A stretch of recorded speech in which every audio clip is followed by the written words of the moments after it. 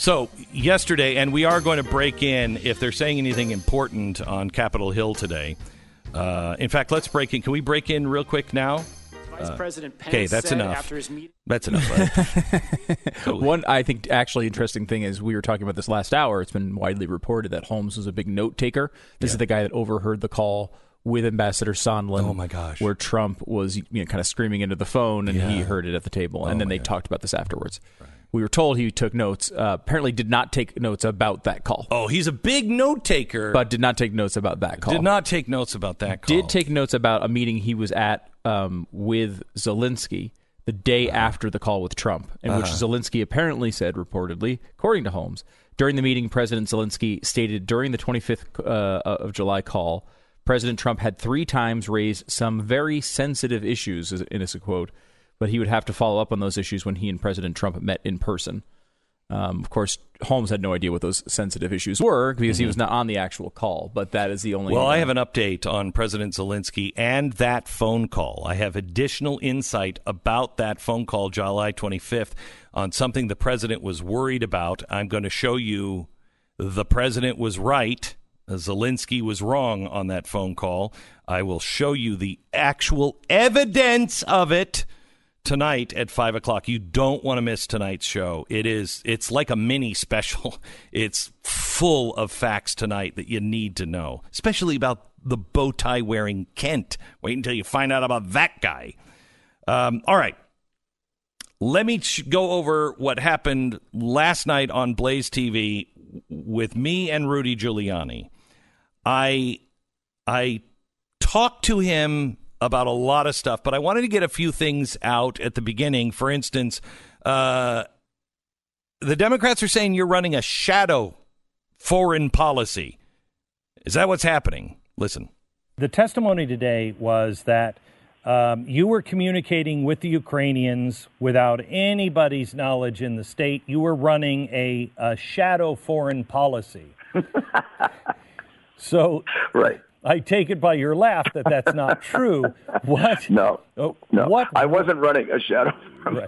What was your mandate? What did the president ask you to do in Ukraine? What were you doing? Well, we got 2 parts. Glenn, we have 2 parts to what I did. Part 1 was my investigation as a defense lawyer to gather exculpatory evidence that would help to make him innocent. So remember, this began while Mueller was still investigating Russian collusion. Mm-hmm. November 2018, it happened to be at a very sensitive time. They were seeking answers from us on Russian collusion.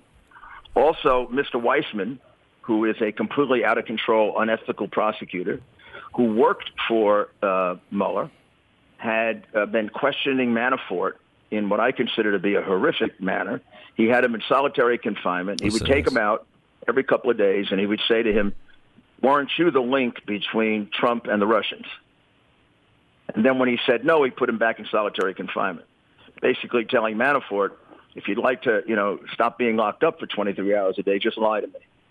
So I knew they were hot and heavy on this Russian collusion thing, even though I knew 100% it was false. So when I got this evidence about Ukrainian collusion, in which they mentioned that Joe Biden was involved in developing some of the collusion, I jumped on it. And I started to find people in Ukraine that were willing to come over and to talk to me about it.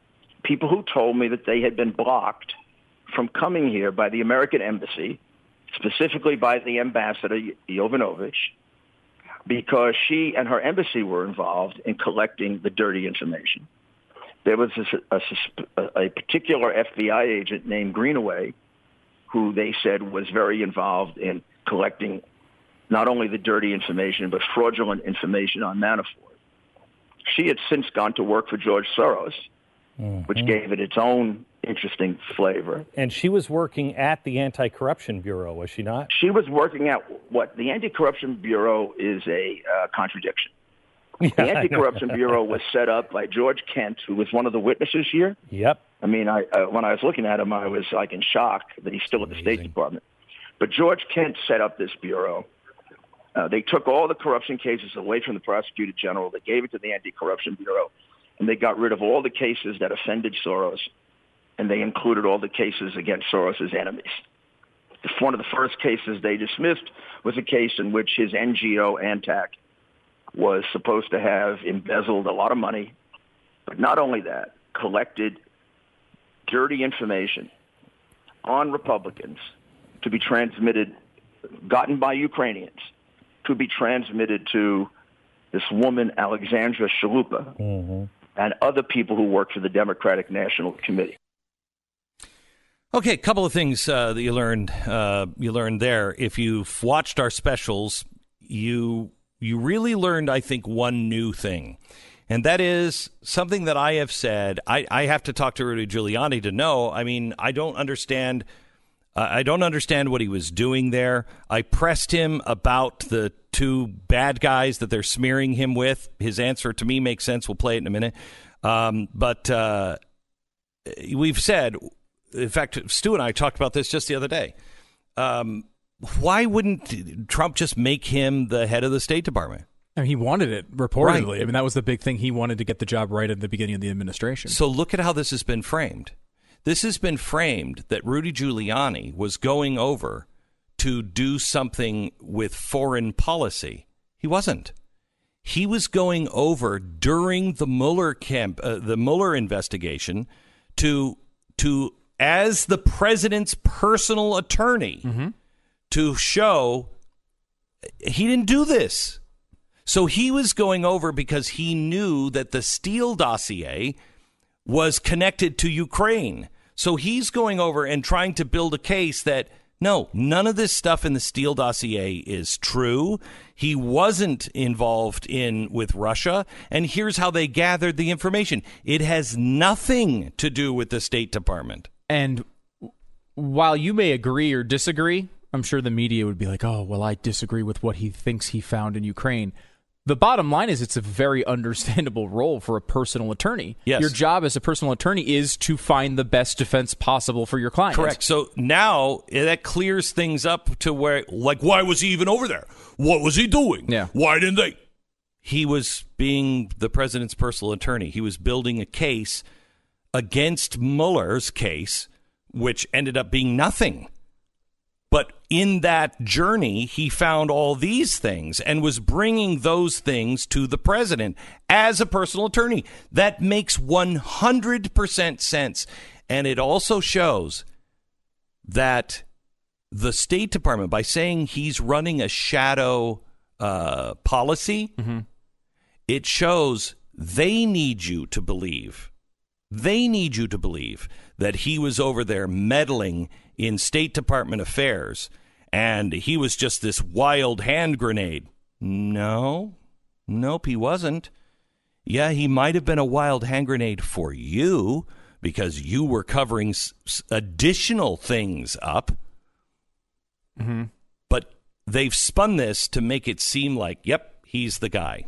He's the guy. He definitely seems to be the target of a lot of the witnesses. Yes. Especially at the State Department, who were saying we were very frustrated because, Rudy, whatever he's doing, it's different than what we're doing, and the Ukrainians are confused, which seems to be the point they keep coming back to, which is, again, you can argue that it's a bad idea, but you can't argue it's impeachable. It's not impeachable conduct.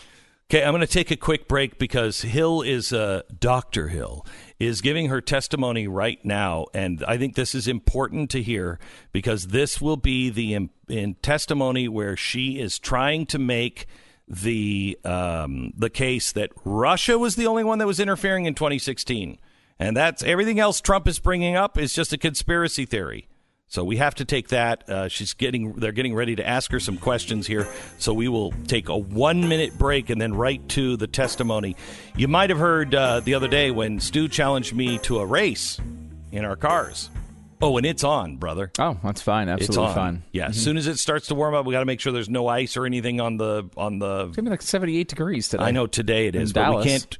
We're in the middle of doing a lot of things, and Christmas is coming. Oh, you can avoid it all you want. So in January and February, it gets cold, but we are on. So you better practice. All right. Anyway, Mr. Big Talk says, we'll get it all set up. And then I hear him conspiring yesterday with somebody going, I'm thinking about souping up my car. No. No. Stock. Mm-hmm. Hey, I can't focus on this. I have to go practice driving.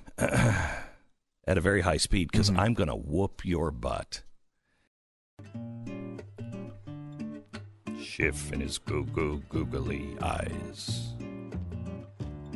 Jeepers creepers, where'd you get them peepers? Here he is. He's asking Dr. Hill. That they produced during the investigation calls into question the accuracy of the Intelligence Committee's finding that Russia intervened to help one side, to help Donald Trump at the expense of Hillary Clinton. No one in the intelligence community questions that finding. Nor does the FBI, nor does the Senate Bipartisan Intelligence Committee nor report, does any thinking American of this committee. The House it's a separate issue. They're trying to conflate those issues. Right. They're trying to say, they're trying to conflate the Trump was involved with Russia to throw the election. No, he wasn't. The Russians did try to throw the election, but others did as well. And I know one of those starts with a U and ends in an E and has Ukraine in the middle of it. Sorry. That was a tough one. That was a tough one. That was tougher in my mouth than it was in my head. So here she is. I think that this would resonate with our colleagues on the committee from the Republican Party. Is that the goal of the Russians was really to put whoever became the president, by trying to tip their hands on one side of the scale, under a cloud.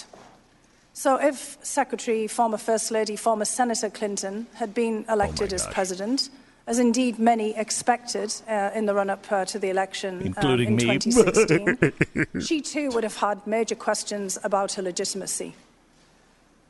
And I think that what we're seeing here, as a result of all of these narratives, as this is exactly what the Russian government was hoping for. If they seed misinformation, they seed doubt. Yes, they have everybody questioning the legitimacy of a presidential candidate, be it President Trump or please clip this, because I need this later in the show today, because I'm going to tell you what's coming next. Against the other, that they would pit one party against the other.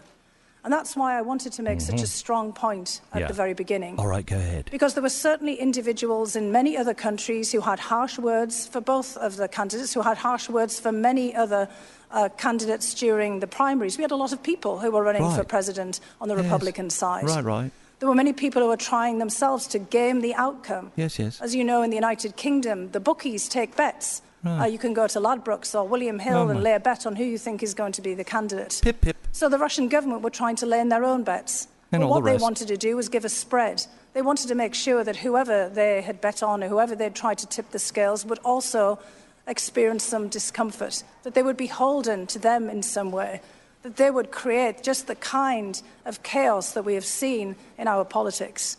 So I just want to again emphasize that we need to be very careful as we discuss all of these issues, not to give them more fodder that they can use against us in 2020. And I quite agree. There's an additional benefit, and I think you're absolutely right. The Russians are equal opportunity meddlers. They will not only help one side, but they'll also just seek to sow discord in the United States. Say it, Adam. He can't even say it. They'll help one side, and then they'll... But there's also a benefit. Sow discord. No, they'll also help the other side. They don't care. They want chaos. All in our election and blame it on a U.S. ally as a way of driving a wedge between the U.S. and Ukraine. Isn't that true? Well, that's absolutely the case. And in fact, you just made the point about U.S. allies. The Russians like to put a lot of blame on U.S. allies for incidents that they have perpetrated. We saw that recently with the United Kingdom in the Russian Secret Service's attack on a former spy, Mr. Skripal, and his daughter in Salisbury, in England, where you may recall that the Russians actually accused the British government of perpetrating this themselves. And I don't have duct tape on my head, so the pieces will be all over, probably part of you. Yeah. And I apologize in advance. Before my head explodes. Mr. Holmes here has laid out, the Russians have a particular vested interest in putting Ukraine and Ukrainians. How is this happening in America when we have documents, when we have videotape, when we have them in their own emails admitting to things, when we have a court case in Ukraine where they convicted two people of this? How? that Russia is What country do you think this is? I mean, this is It the... used to be America. I don't. This is America right now. MH17 over the Donbass at a later period. There is a great deal of hostility. You want to talk about what do the Russians want to do? Sow discord. Right, sow discord, and have us lose faith in our institutions. Yep. Do you have any faith in our institutions? I don't even have faith in the Republicans on this. Where the hell are the Republicans on this? I was obviously at your deposition. I've read your opening testimony. But as you learn more facts, you start to see things in a different light. Though your opening statement is very much consistent with your opening statement during the deposition. Listen to that. I was struck in particular from the guy who says, you're not allowed to call any of these people into question. You're not allowed to talk about any of these things. He then says, when you hear, a lot of evidence and you start to hear more and more, it starts to change your mind. So he knows exactly what additional testimony does. It has you look at things maybe a little differently while he's shutting down anyone listening to new evidence. Here we are, and we are urging Ukrainians to commit to following the rule of law, as you said, and only investigate genuine and credible allegations. Gosh. What are we doing? We're asking them to investigate the president's political rival.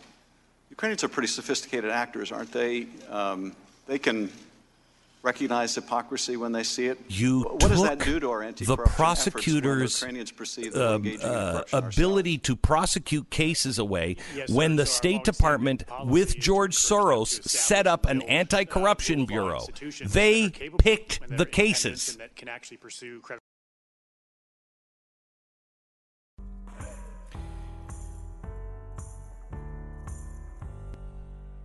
If you missed, by the way, America, I'm for the first time in my career, I have to tell you something. I can't take the impeachment hearings anymore today. I can't. It's not good for me. It's just my head will explode. And what that is nothing but disinformation. I refuse to carry it because it is. You're talking about the Russians. This is American disinformation, and I won't carry it. I can't do it without correcting every sentence they have because of the facts are out. There's too much in your head about this story to break this down. Well, we can go through the important parts of it. But I mean, just to hear them run their mouths. No, I'm not going to do it. Not going to do it. Tonight's show, you don't want to miss 5 o'clock. Please don't miss tonight.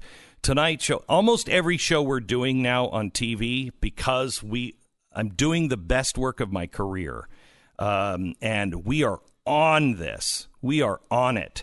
And if you liked those shows where we were showing you, connecting all the dots, if you like those shows we used to do on Fox, right now every episode is like a special. So make sure you join the blaze, watch it. And join us every night at 5 o'clock because we are on it like white on rice.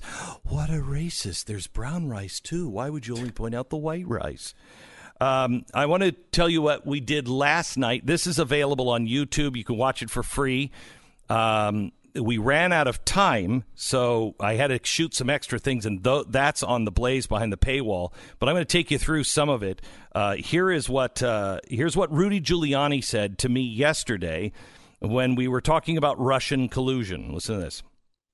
In November of 2018, this is before Biden was running for president. Right. It's while Mueller was still investigating. Right. A former colleague of mine called me with information. The information was, just to shorten it a bit, that you won't believe it, there's a lot of so-called collusion that went on in Ukraine, not in Russia. That what they say was going on in Russia looks like it was really going on in Ukraine. It included not just a server issue and the hiding of the server. It included specific information that was developed by the Ukrainians that was turned over to the Democratic National Committee, and that was used to try to stop Trump from getting elected, used in mid-2016. Mm-hmm. It also included very strong evidence that a lot of the Steele dossier was produced in Ukraine, in Kiev, and also things I didn't know, like Glenn Simpson spent a fair amount of time there during the time that the dossier was being written, and that the document that reopened the Manafort investigation went through the Glenn Simpson company, and that there were real questions about whether it wasn't a fraud, and also no question at all that it had been improperly used and leaked to the press in May of 2016 so the New York Times could write a story basically saying Trump has crooked campaign manager. Correct. So when I got all that evidence as a defense lawyer, I said to myself, hallelujah, I now have what a defense lawyer always wants. I can go prove somebody else committed this crime. Okay, I want to take you to the section where I asked him about the whistleblower. He didn't play along with me, but as I asked him a follow-up question, it's important that you hear his response. Listen. Do you know the name of the whistleblower? And if it's Eric Caramella, just cough. Well, I won't say if I do or I don't know the name of the whistleblower. Right, okay. I don't know all the facts that I would like to know about the whistleblower. But what I do know is I no longer call him a whistleblower. When I write op-ed pieces or give lectures or talks on this, I refer to him as the anonymous informant. Well, he is, if it is the guy, Eric Caramella, who we think it is, his fingerprints are all over a deep state, the throwing of the election, the stopping of prosecution. I mean, he's in the middle of almost all of this stuff. So if Eric Caramella is not the whistleblower, are you aware of Eric Caramella's role? I don't know if I can comment on this. Okay. I think... I don't know if responsibly I can comment on this part of it. I can tell you, without being able to back this part up with facts right now, that I am entirely convinced that this whole episode is just, one chapter in at least a 3 or 4 chapter plan, which I guess was best described by Strzok to prevent him from being president. And then, should he become president, the insurance policy to remove him. And this Ukrainian stage also had a pre-election stage. Yes. Because the black ledger against Manafort, listen to this, which turns out to be a fraud. Well, wait, hang on before you say that. Delivered to the New York Times to hurt him during the election. This was really important. That true? Yes. The black ledger is a fraud? Okay, so you ready for this one? Mm-hmm. In fact, I think play this cut. I think it explains it in this cut. Go ahead. The FBI had a case that was 2 years old on Manafort. Went back to 2014. The FBI had dismissed the case. This rogue FBI agent, Greenaway, who's now working for Soros, wanted to reopen it. In order to reopen it, they needed newly discovered evidence. And when this meeting took place in January of 2016 at the NSC, what the Obama people were asking the Ukrainians to do is to go get us bad information on Manafort so we can reopen the investigation. And lo and behold, this black ledger shows up on the doorstep of a parliamentarian who then brings it to the prosecutor, but also doesn't forget to bring it to the New York Times first. So, that's what they got convicted for in Ukraine, those two people, right? Weren't they involved in leaking the black ledger? Okay, so this is amazing, and we haven't revealed this yet on the chalkboard. It's a fact we found out about a week ago or 2 weeks ago, and we were going to include it on a Soros section. So the Anti-Corruption Bureau. This is something that they're all like, we got to talk about corruption. They're pursuing cases that had nothing to do with anything. This is a Soros-Obama plan, and it's very well documented. We have all of it. The State Department, the Obama administration, and George Soros worked together to form this anti-corruption bureau.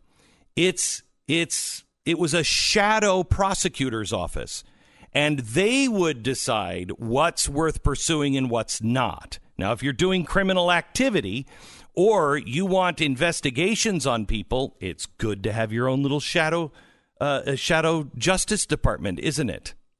So they have this anti-corruption thing. The new name that you heard was Greenaway. She is an FBI agent that was assigned to this anti-corruption bureau.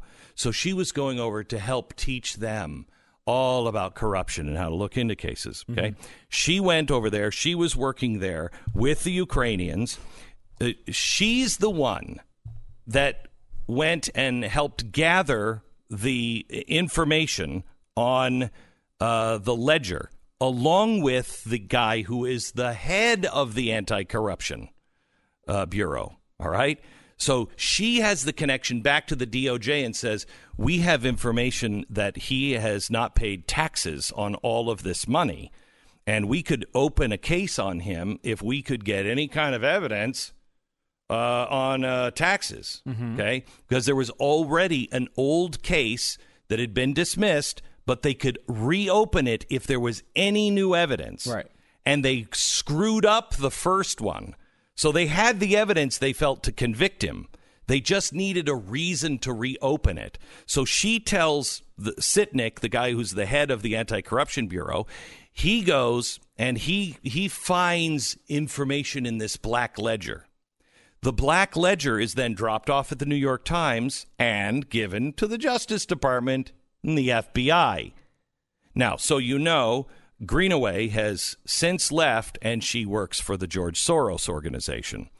The guy who discovered the black ledger and then dropped it off went to court and was convicted of interfering in a U.S. election because of the black ledger. All right? He gave the black ledger to the Justice and to the New York Times with the intent of discrediting Donald Trump. The Ukrainian DNC reason for that was to discredit Donald Trump. Look, he's working with crazy people who love Russia. Okay, they're corrupt. That was their intent. The FBI agent said, we can open up a case and nail him. When they went to court, you didn't hear any of this. The prosecution didn't use a single word from the black ledger. Not one word. It wasn't credible. They got him on income tax evasion on an old case that they had already had of $12 million. That case had already been dismissed. They blew it. They needed something to reopen it. The black ledger reopened it. When they got to trial, they threw the black ledger out because it was not true, or at least so sketchy that they didn't want to use it because they thought it could be picked apart by the defense, and then the whole case would be thrown out. I feel like I'm like jumping into like Godfather 3 and I don't understand any of the characters. It's like there's just so much crap going on. You know, there's so many different people. Yeah, but which direction is it going? To hurt the president's case or to help the president's case? Which direction is it going? If you listen to them, they keep focusing on, like, I was at the table. I heard it. I heard that phone call. Well, I don't think that's what happened, but he's a great note taker. Okay, well, I didn't take any notes, but I'm pretty sure that's what happened. They're focusing on this little stuff. Right. We're talking about the throwing of an election and our government paying for it. Our State Department involved in revolution in Ukraine. That we are the ones that trained all the people for the Maidan revolution. Now, you can agree and say, well, that's a good thing or a bad thing. Doesn't matter. Is that what you want your government doing? Training these people to do revolution? Because it's happening all over the world. And we have the evidence of it. I think there's a fundamental issue here, which is the argument you're making is that we should be looking into these things because they're important for America in a big time way. And that is, the media is not making that argument. They're making the argument of... It's all Trump. It's Trump. It's about Trump. And if your point does not relate to Trump... It's a conspiracy theory. It's a conspiracy theory. It doesn't matter. It's not part of this. And so, the idea that, you can even argue... I mean, it wouldn't even be the worst thing in the world at this point, especially from the media, for them to say, you know what, we think Donald Trump did these bad things, but we also think Joe Biden did these bad things. And we also think... in the real world, that's exactly what would happen. If this were fair, you would say, well, the first thing we have to find out is... did the president do these things? Did Joe Biden and his son do these things? Was there another country besides Russia that was trying to throw our election? And was the other side looking into using and colluding with Ukraine? That's what would happen in a sane world. But we're not in a sane world. And, Franklin said... I gave you a republic. We gave you a republic if you can keep it. The only way you keep it is if you're well informed. Too many lazy people aren't willing to even watch a special to figure it out. We've done all the work. You just have to watch it. Don't be lazy. No, many people have. Oh no! No. I don't mean our. Right. I don't mean our audience. You mean the media and the people. The media and 3/4 of this country. They just want it spoon-fed to them. Stop it. You can't have a republic if that's the way you want to live your life. And I refuse to live under chains of anyone.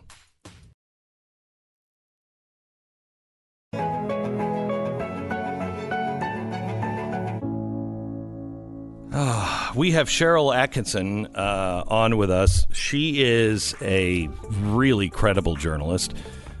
She worked for CBS for a while. She left because she just couldn't take it anymore. She has written a story that came out, CherylAtkinson.com, this week. We wanted to talk to her about it.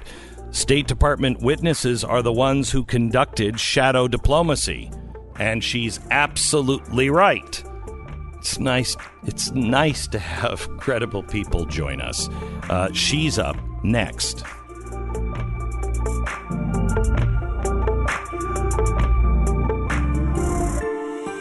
You're listening to Glenn